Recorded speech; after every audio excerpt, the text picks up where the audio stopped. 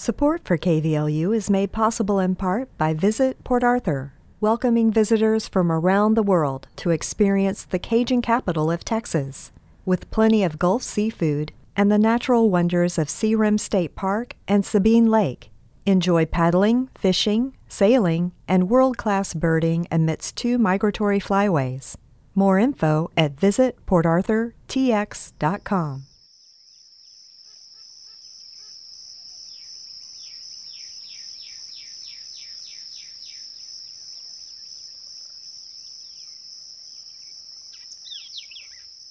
From KVLU Public Radio in Beaumont, Texas, this is Bayoulands, a companion podcast where we're sharing some of our favorite conversations with a wide range of guests that we've interviewed for the Bayoulands radio documentary series, a program exploring the people and places of Southeast Texas since 2016.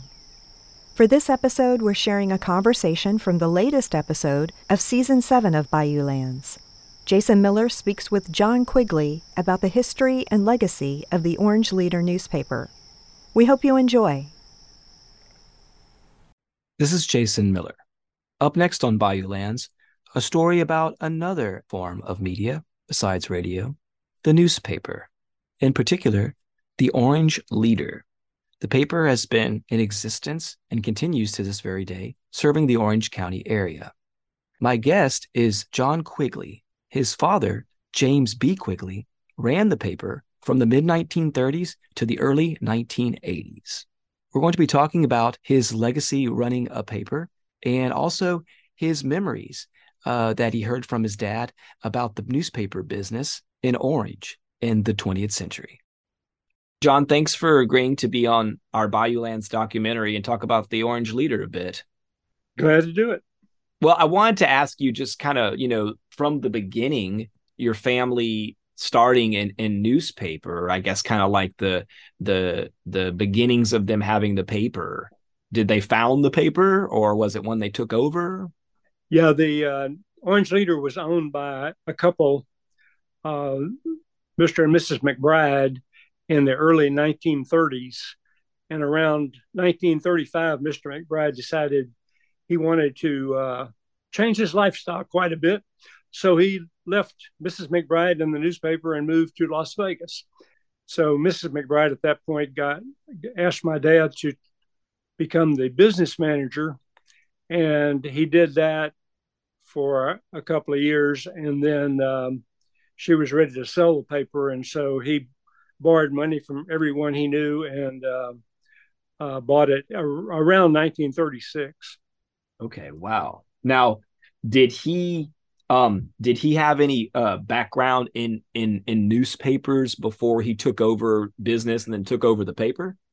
Yeah, he graduated from the University of Missouri with a journalism degree and had worked mainly in advertising, and he did some reporting, but primarily he was on the business side of the newspaper. He worked for several different newspapers and also was fired from several different newspapers during the Great Depression. And so even when he was in his 70s, he still had nightmares about being fired. So he never wanted to work for anybody else. Oh, I bet so. Having to navigate the Great Depression in media like that. I mean, my goodness. Well, it's like coming in 1935. Like, do you have any did you work for the paper yourself at all? Did you work for the paper? Not really. Maybe the summer between college graduation and going into the Army, that 3-month period, I worked as a reporter, but that's all. Now, we're talking about some, y'all had the paper in the family for a long time, right? Like, how long did y'all have the paper? Until 1985. Wow. So like almost 35 to 85 wow. Yeah. Yeah. He received an award from the Texas Newspaper Association for his 50 years in journalism. So. Oh, wow. Now, when he was there, when he was running the paper, was it one of those things where he had to do a lot of different hats? Like at the time was like, being the owner? Did he have to do some reporting and like this? Was it one of those things where you heard stories about, everybody's chipping in on different things? Yeah. Toward the end, that was not the case, but in World War II, a little before our time,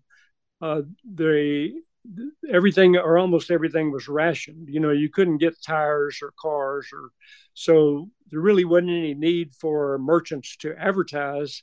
If they could get hold of the product, they could sell it. They didn't need the Orange Leader to help them. So during that period, Dad did just about everything.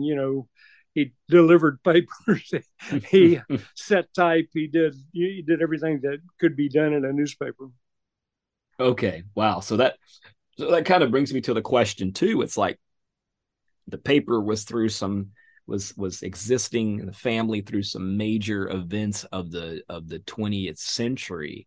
Were there any particular like memories you had of like particular events that were either happening in Orange County or and the nation, the world? Well, I guess the big thing for Orange, in World War II, the Navy established a base in Orange, and I think the population of Orange went from something like 7,000 to something like 27,000 during World War II. So it was an amazing period of time. There's a whole neighborhood in Orange called Riverside that was built during World War II, primarily to house Navy people. And so I guess from a national and local perspective, that was the big event. That's really the main thing I can think of. Of course, the big thing for my dad was during the early 1960s, he built the new newspaper office building, and he, of course, spent a lot of time figuring out how to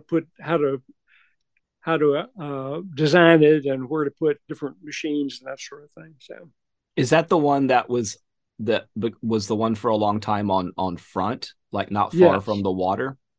Yes, and I think eventually Lamar, long after we had sold the paper, Lamar University Orange bought that building and I think turned it into the nursing headquarters.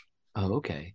So that location, like people that know the area are not familiar with it, it's like it's very close to where they had the ships and the port and everything like that. It's very close. The paper was very close to that part of Orange. That's correct, right down there. Yeah, that's interesting. You have to have a good location sometimes for a paper. Yeah. So were there any other particular reminiscences that you had about kind of just hearing about the paper and it just kind of being a major part of the family for a long time, and like your dad very singularly running this through that whole time? I mean, that's the service award, but that's just really something. I mean, like, did anybody else in the family get involved in that, or was it your dad pretty much just heading up this paper for decades? Well, he was definitely the one in the family who did almost everything. He had a right-hand man, Cullen Browning, who was officially his title was editor-in-chief, but he could just as well have been the business manager. He was a very sharp man, and he helped guide Dad through a lot of business decisions. And then about somewhere around 1980, Cullen Browning retired, and a Bridge City CPA named John Dubose moved into the Leader as the business manager and really helped Dad during the run up to the time when Dad decided to sell. And then Bob Axelson, who everyone called Axe, was the news editor, and he was a real force in the community, and he had a very powerful editorial bent. And reporters who worked there tell me that he would tell them when one of our subscribers wakes up in the middle of the night and hears a siren, when they pick up the paper the next day, I want them to know what caused that siren to go off. What was that? A fire truck? Was that an ambulance? Where was it going? So anyway, he was a powerful figure in the Orange Leader history. Well, one of the things too, like coming into like that era right then, and your dad selling, like was he experiencing it all in that time frame, a shift in family papers being more going from being run by, media conglomerates, for the lack of a better word, like corporate media, people that had a lot of different holdings and stuff like that? Oh yeah, he was very aware of it. In fact, I wrote my thesis for my master's degree was on that subject. And I think at the time, the Orange Leader was the only independently owned newspaper along the Gulf Coast from, I don't know, Lake Charles to Corpus. Everything else was already owned by the giant corporations. Wow. Okay. So he was holding on to it, in that era of the shifting of media. Yeah, they would come in and offer to buy the paper, and they would say, "Now we'll let you continue to run it." And he said, "No, I've had enough of that." And it's quite a legacy of running that paper. It still goes to this very day, and as print media still changes. And I really appreciate you being on Bayoulands to share about it. Talk about this facet of Orange history, and also not just that, also local media history here in Southeast Texas area. Well, I appreciate your being interested. Thank you so much, John. I appreciate it. Well, thank you. You take care. Thanks to our guest for this episode, John Quigley. Bayoulands is produced in the studios of 91.3 KVLU Public Radio in Beaumont, Texas, by Shannon Harris and Jason M. Miller. You can hear an encore broadcast of the most recent radio episode of Bayoulands on Sunday, November 26th at 5 p.m. Central Standard Time on 91.3 FM and online at kvlu.org. The episode features this conversation with John Quigley, along with guest contributor Andy Coughlan's interview with artist and illustrator Lynn Sweat, and a story about the origins and resurrection of swamp pop music. Thanks to the H.H. and Edna Houseman Charitable Trust for making this program possible. Additional support is provided by the Jefferson County Tourism Commission. If you enjoy the conversation shared in Bayoulands, please remember to subscribe wherever you find your podcasts. And join us on social media at 91.3 KVLU Public Radio on Facebook and Bayoulands on Instagram. Thanks for listening.